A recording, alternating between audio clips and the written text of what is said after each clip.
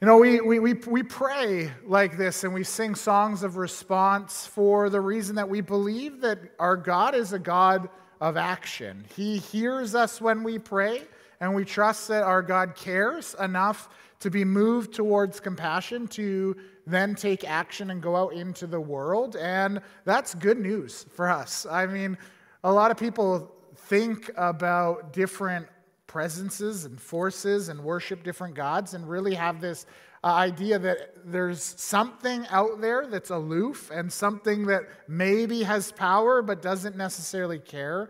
But that is not the God we worship. We worship a God who is alive, who is active, who works. And we believe that he invites us in to partner with him in what he's doing. And that is incredible. You know, God doesn't need us. He can do it all on his own, but instead he chooses to work with us. It doesn't mean that we can sort of bend him to our will either. He's still God. He will accomplish his will and his plan, but he is a good and loving God that he created his people with gifts and abilities and passions to take action, to partner with him where he's going, to build about his kingdom. And it gives us purpose, and it gives us meaning, and it should give us, so much joy as we get to sing these songs, as we get to live our lives. And today what we're doing is we're actually going to be studying a passage of Scripture that allows us to see how God does act, to really reinforce for us this idea that God is a God of compassion, that he is also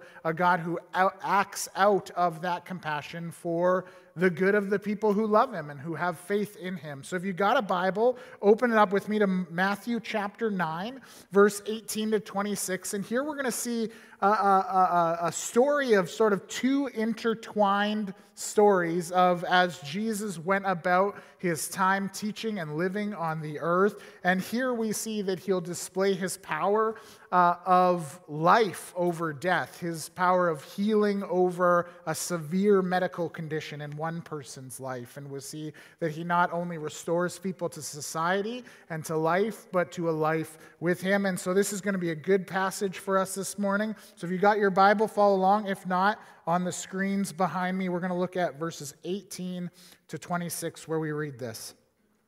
While he was saying this, that's Jesus, a synagogue leader came and knelt before him and said, "My daughter has just died, but come and put your hand on her and she will live." So Jesus got up and went with him, and so did his disciples. Just then, a woman who had been subject to bleeding for 12 years came up behind him and touched the edge of his cloak. She said to herself, "If only I touch his cloak, I will be healed." So Jesus turned and saw her and said, "Take heart, daughter. Your faith has healed you." And the woman was healed at that moment. When Jesus entered the synagogue leader's house and saw the noisy crowd and people playing pipes, he said, "Go away. The girl is not dead, but asleep." But they laughed at him. After the crowd had been put outside, he went in and took the girl by the hand, and as she got up, news of this spread all throughout the region. This passage for me is an incredibly encouraging passage because, as I said, it reveals the character and nature of God. It shows us that he does care about people, and sometimes he's even willing to be interrupted in order to respond. Out of his compassion, Jesus raised someone from the dead, and along the way, he healed a woman who had experienced such a severe medical condition that she was on the outskirts of society for at least 12 years. I think this is the message that we need to hear today. I think a lot of us are facing a lot of things where we look at sickness and hurt and sadness and brokenness in our world, and we need to be reminded, as I said, of a God who cares and wants to be involved. And hopefully, by extension, those of us who are followers of Jesus will learn to pick up some of these traits that Jesus had, and we will respond to our world in the same way. So let's see how this scripture can do it by first coming into verse 18. We see as we pick up the story here, we're in the midst of a series of seeing Jesus traveling around, teaching and interacting with people. And we pick up where we left off last week. If you were with us last week, you might remember that Jesus had been out and he was in his hometown, and he's chatting with some leaders, and these are religious leaders who are very passionate and fiery about what what their convictions are. And this just so happens to be Jesus' cousin's disciples, his followers, are coming and they look at Jesus and they've been watching him and they see, hey, this guy he's not living the way that we live and have expectations for a religious leader to behave. And so Jesus launches into an explanation of why his disciples live the way that they are living, why they're choosing not to fast. And as he's answering all this, what he's in the middle of doing is revealing to the Jewish leader and to the people who are gathered around who he is. He's saying, I am God. I am very present amongst you, and you want to be with me. And in the midst of this, we have this interruption that we read in verse 18. We see that there's this prominent Jewish leader who comes from the outside and pushes his way, obviously, through the crowd and comes up to Jesus.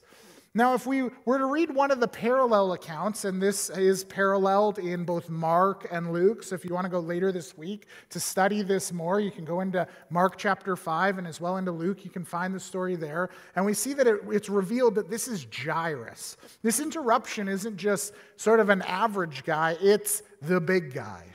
Jairus is the head of the synagogue, which means he is the pinnacle of the religious establishment. He is the upper 1% of the society by far, and he is in power. He's in control. He has influence. He's the guy you want to be beside in any situation because he'll get you through. And here, in the midst of Jesus saying who he is, Jairus comes up to confirm it. Now, this isn't really Jairus's meaning or desire. We see why Jairus is really coming is actually for his family. We see that Jairus has come rushing up to Jesus because his baby girl is dying. He comes up to Jesus and says, Jesus, my daughter's dying. Please, please come lay your hand on her so that she can have life. Now we read as well in Mark and Luke's account to find out that this girl is just 12 years old. And 12 years old is significant time for a young woman in this day and age. At 12 years old and 1 day, a girl now becomes a woman. And she is recognized as being in the prime of her life in their society. And so when Jairus comes up, he's not just coming up and saying, hey, I've got this older daughter who's sick and facing difficulty. He's coming to Jesus and saying, my baby girl is in the and she's dying and I don't know why. And so he runs and he pleads with Jesus. And we see Jesus' response is not one where he dismisses someone who's interrupting, that he's bringing the revelation that he is God himself, but it's a response of love and compassion to someone who would call on him. As Jairus says, please come, Jesus gets up and follows. And this is incredible. I think this is incredible because I think so many of us view God as someone who's too busy for us. He's got too much going on, and so I don't want to bother him, or why would he possibly care about me and what I have to say? But here we see that Scripture reveals the true nature of God is a God who loves and is invested in those who will call on him, and he doesn't just hear him out, but he responds and takes action to come and meet this man's need. And so we see Jesus gets up, as do his disciples, and they leave the midst of this very prominent and important interaction to follow after Jairus to head home to his home. And they start to walk, and we don't know if to travel, but we see that as he gets up and starts walking, that another encounter takes place in the midst. We see that as they're rushing onward, something stops Jesus in the midst of a whole sea of people. And I don't think this is a coincidence. I don't think Matthew was just writing down the gospel and recording everything that Jesus had to do, and it was just like, oh, here's a fun tidbit to insert into the middle of this story. Matthew is a very intelligent person. The man who penned this account of Jesus' life is trying to get us to understand profound implications that should shape our understanding of who God is and how he works in our world. And so when he puts this in, it's not just sort of a throwaway. It's not a throwaway moment, but we can view it as sort of just an add-in. But what's really happening here is this encounter allows Jesus to do two things. For starters, it allows him to give a foreshadowing of what he's about to do. As Jesus comes upon this woman who's been bleeding for 12 years, he's able to show that he actually has the power to heal, which will build anticipation, surely, for as he goes to see this dying girl. But the second thing this allows to happen is that it allows the girl to die. And that seems really morbid. Like, why would Jesus want to allow a girl to die? Well, I believe Jesus wanted that so he could reveal who he truly was and what his power actually meant. That it wasn't just to provide healing to someone with a sickness, as significant as that was, but it is the power to bring life over death. And so when Matthew includes this little bit of a story, we see that there's profound implications for us. In verse 20 to 22, we read this. Just then, this is as they're rushing towards Jairus' home, just then a woman who had been subject to bleeding for 12 years came up behind him and touched the edge of his cloak. She said to herself, if only I could touch his cloak, then I will be healed. So Jesus turned and he saw her. He says, take heart, daughter, your faith has healed you. And the woman was healed at that moment. Now, this must have been great. I mean, this woman is going through a lot. For what would be a difficult season of a few days for the average woman once a month is now carrying forward for 12 years. This woman has a chronic illness which is leaving her in physical agony and anemic. She would have been low energy. She wouldn't have been able to really help herself. We would know that she would be uncomfortable. But more than that, she's actually thrown out of society because of this. There was rules in the Jewish laws, in the one that's found in Leviticus 15, for example, which says that when a woman is having her period, she would be considered unclean. And so she would not be able to touch other things, and anything that she did touch would be unclean, including clothes or sheets or even another person. And this would leave somebody rendered unable to go to the synagogue, to worship God, to take part in community life. And so for her to go through this situation was, yes, physically torturous, but it was also emotionally and socially very difficult. She would have been outcast. If she had had a husband, he would have certainly divorced her for one of two reasons. One, she would make him unclean and cut him out from being a part of society. Or two, she wouldn't be able to have kids during this time, and a husband did not remain with a wife if she was unable to provide a child. And so she would have been kicked out from her home, and now not only is she in pain, not only is she low energy, not only does she no longer able to go into town and participate in normal activity, but now she's had all of her support system pulled out from under her. In that day and age, a woman could not support herself on her own because she wasn't allowed to work in the same sort of ways. So she would be kicked out of the city, left to go glean along the sides of the field, whatever she could pick up, and that was how her life was going to be. And so when this woman comes up, and she comes up to Jesus out of desperation, we can start to get a picture of really how bad the situation is. Mark and Luke's account actually take it further in telling us that she had spent every cent that she had going to different doctors, and all of them told her that there was no cure. So she's coming and she's running to Jesus. She's moved by this presence that is in the midst of a people, and she says, "This must be my answer."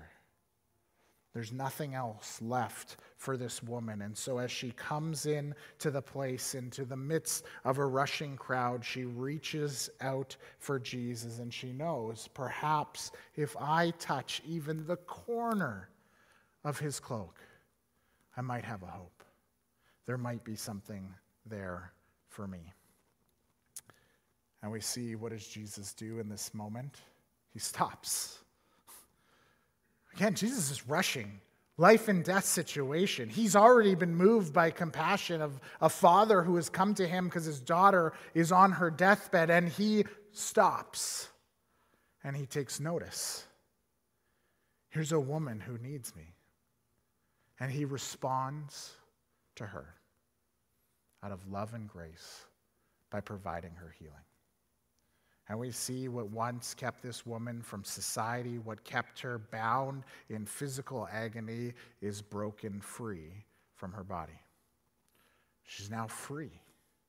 She's now free to live a healthy life. She's now free to get to take part in society, to come back to her family and friends. She is now set free from a burden that she was told by doctors would never give her release.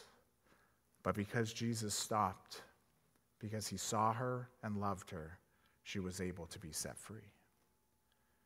But what's even more profound, I think, than this is something that we don't catch in our English translations. In the Greek, this word, when Jesus says, "Your faith has healed you," that word healed has a double meaning. That word in the Greek can also mean save.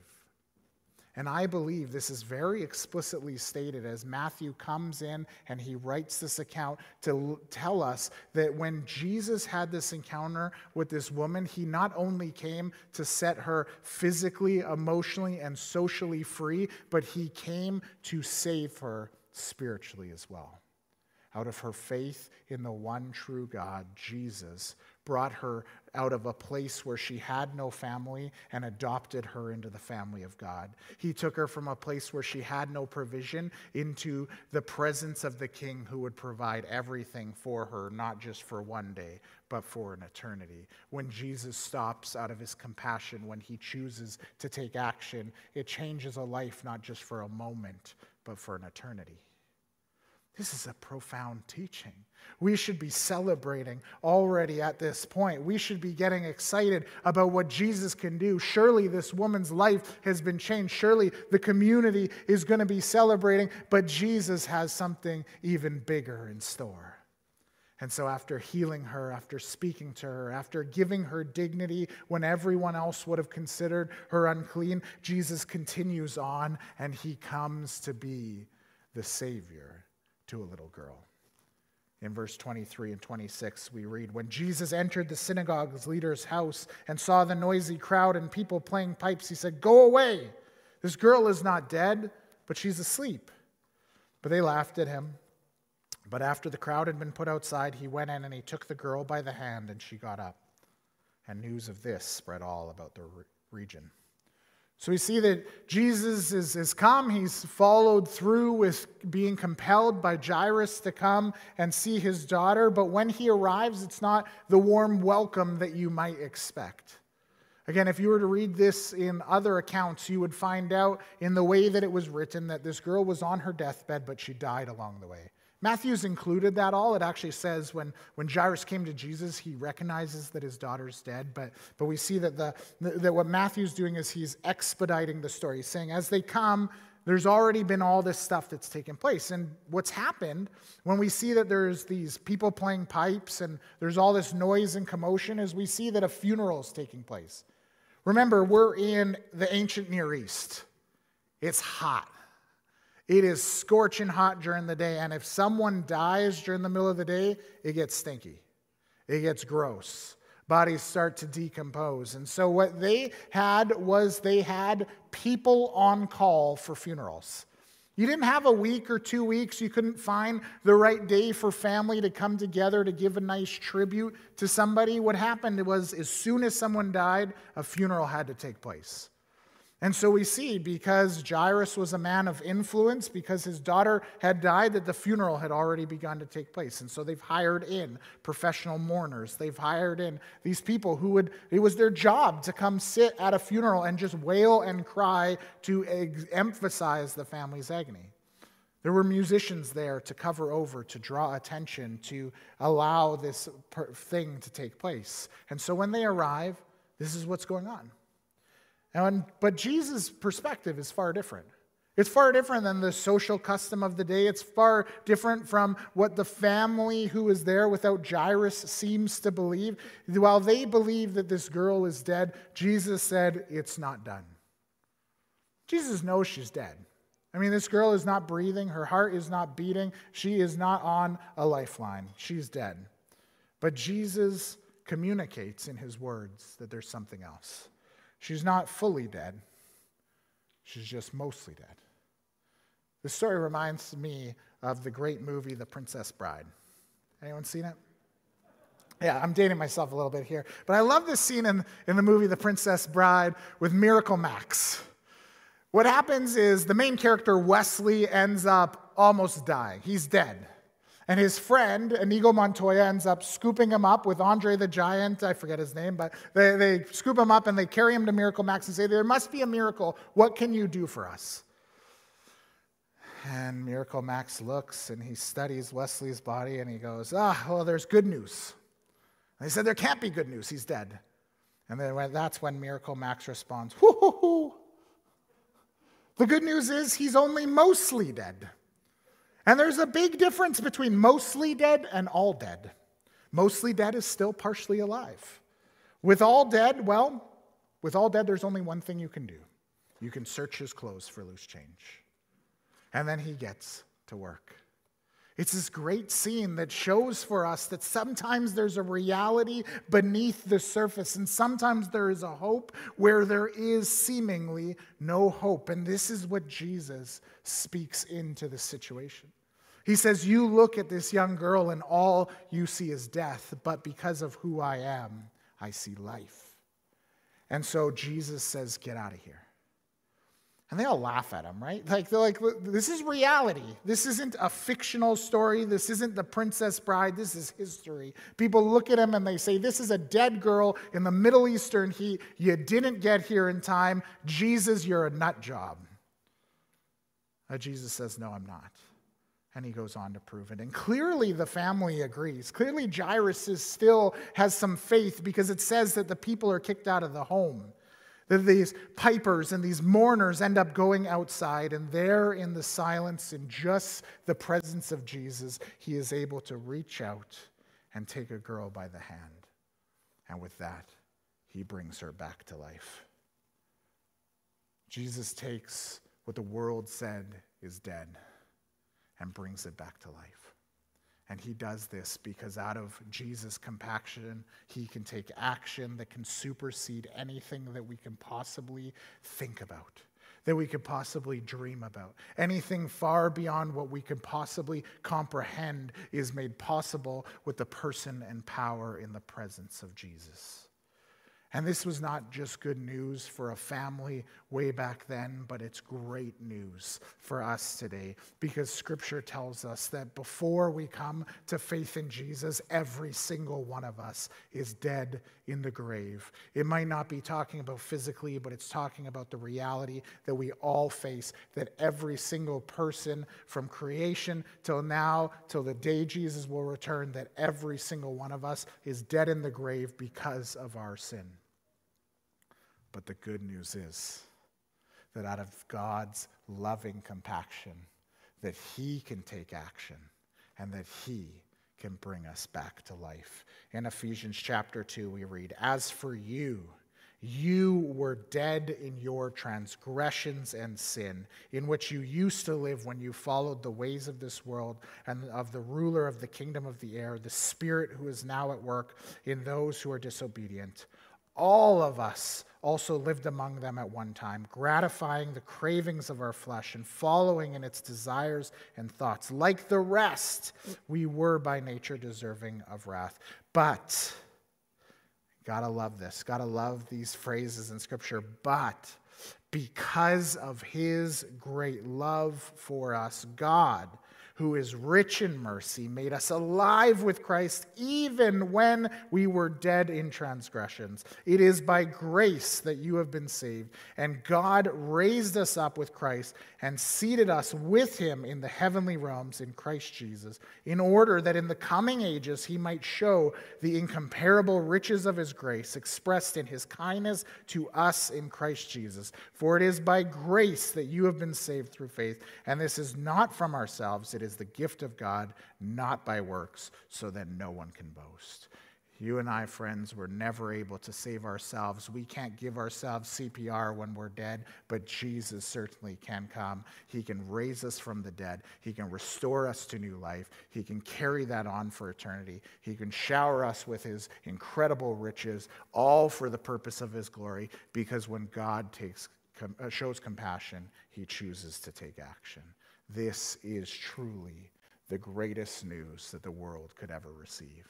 And if you are here today and you have yet to enter into a saving faith with Jesus, you need to do so now. You need to hear the message of what this story is trying to communicate, which is the reality of the life that you live. That without God, you are dead in your sin, but because Jesus came, because he went to the cross, because he died in your place, because he enabled you by his grace to have faith. If you would turn to him and say, Jesus, I need you to bring me to life, he will take what was once dead and give you new life.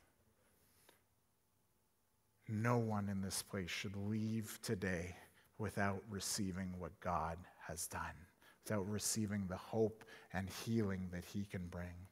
You can pray it where you are. You can have a conversation with him. If you don't know what to say at the end of the service, I'd love to meet with you up here at the front, and I'd love to pray with you, and we'd love to talk with you, because we believe that the hope that Jesus can bring to your life will truly renovate you from the inside out and bring you so much healing and give you so much purpose and bring so much joy to your life.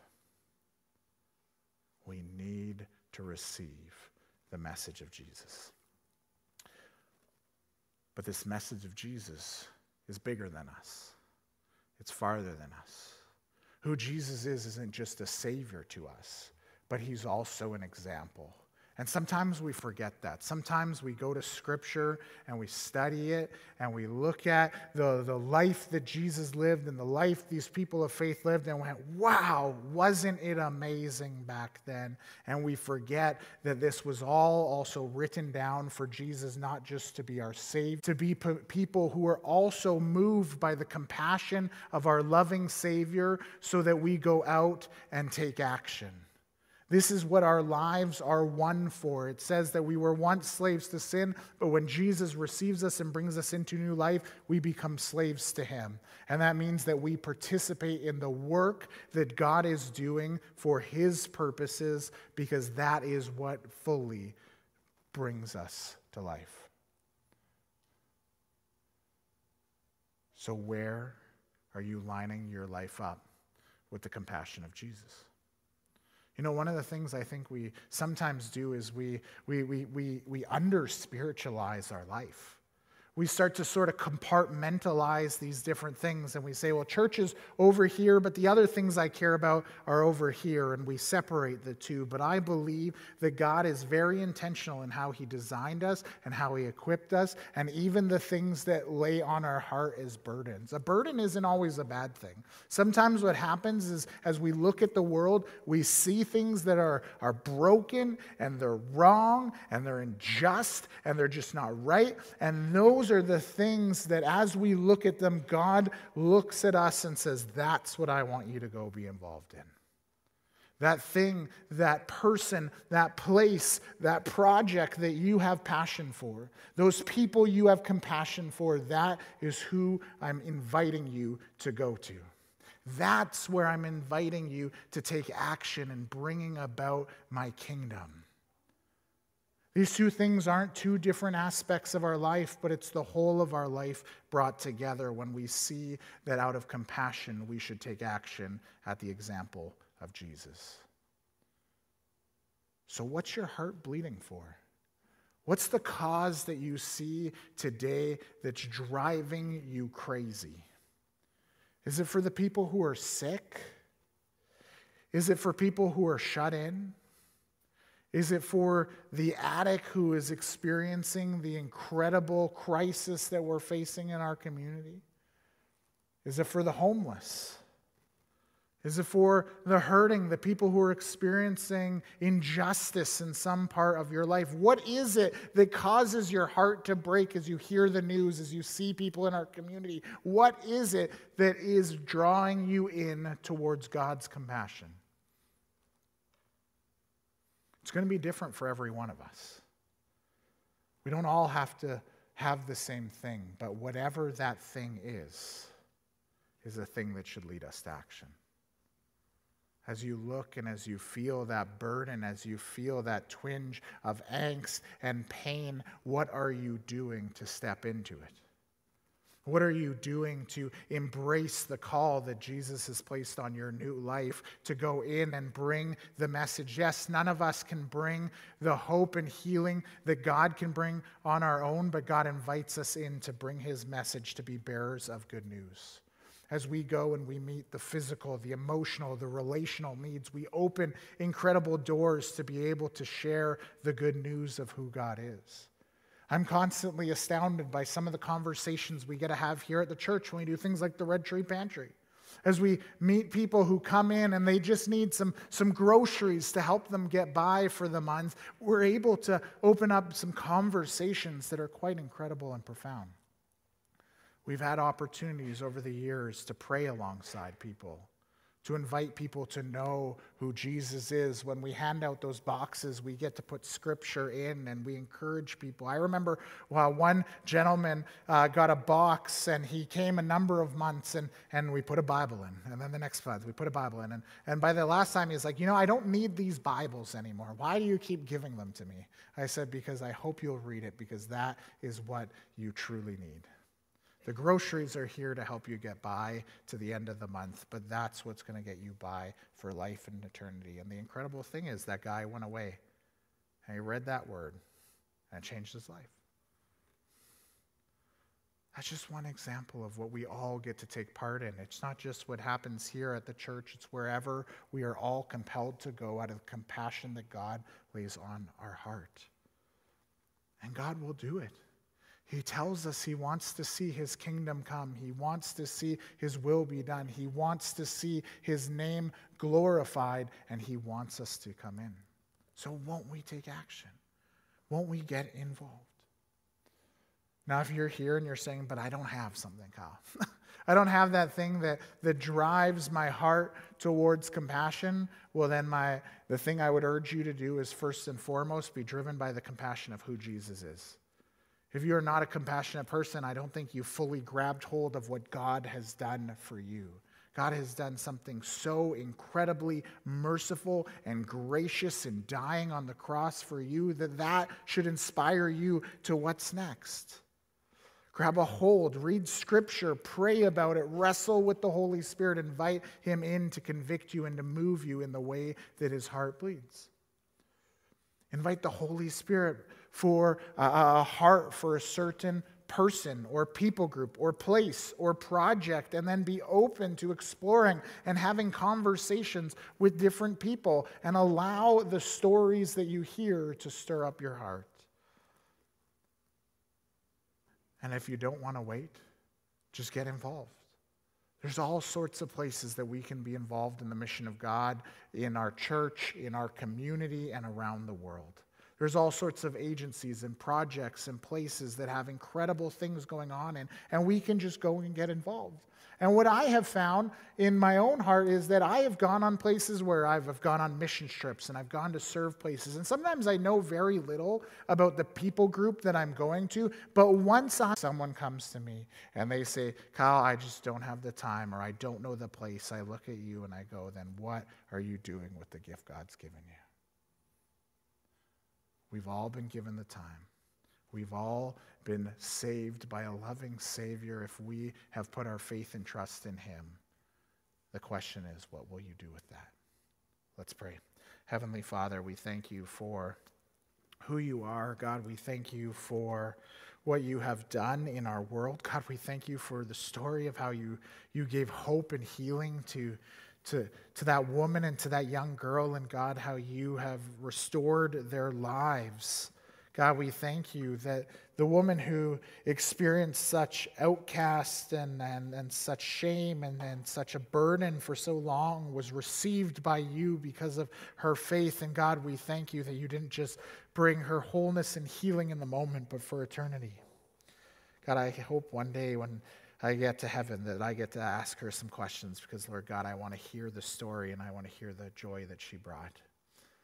But God, I pray that as people here who are gathered, who worship you, who have received what you have done for us, Lord God, that we would go and we would share those stories while we still live, that we would communicate the joy and hope and healing that you have provided to us as we are moved by compassion towards the people that you are calling us to. God, I pray that you would lay on every one of us a burden, a conviction for something where you want to use us. And God, would we be so emboldened by your Spirit that we would step out and take part, and God, that you would bring hope and healing to those places in the power of your Spirit, in your name, Jesus, for the glory of the Father. And Lord God, I finally ask that if anyone is here today and they have not received your great love, your great sacrifice, if they have yet to come into faith with you, Holy Spirit, would you move them now to receive? God, would you create in them a new heart? Would you restore them from death to life so that they can be a symbol, a life lived for your glory? God, we thank you that you are a God worth worshiping, that you are a God who cares and is active. And God, we thank you that you take action. We pray this all in the powerful name of Jesus. Amen.